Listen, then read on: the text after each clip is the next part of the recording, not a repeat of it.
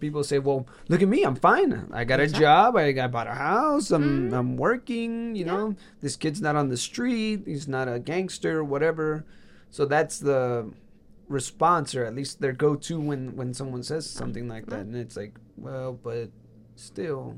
Well, and again, it's like, yeah, I go to work, but are you the functioning alcoholic? Are you the guy that comes home and beats on your wife?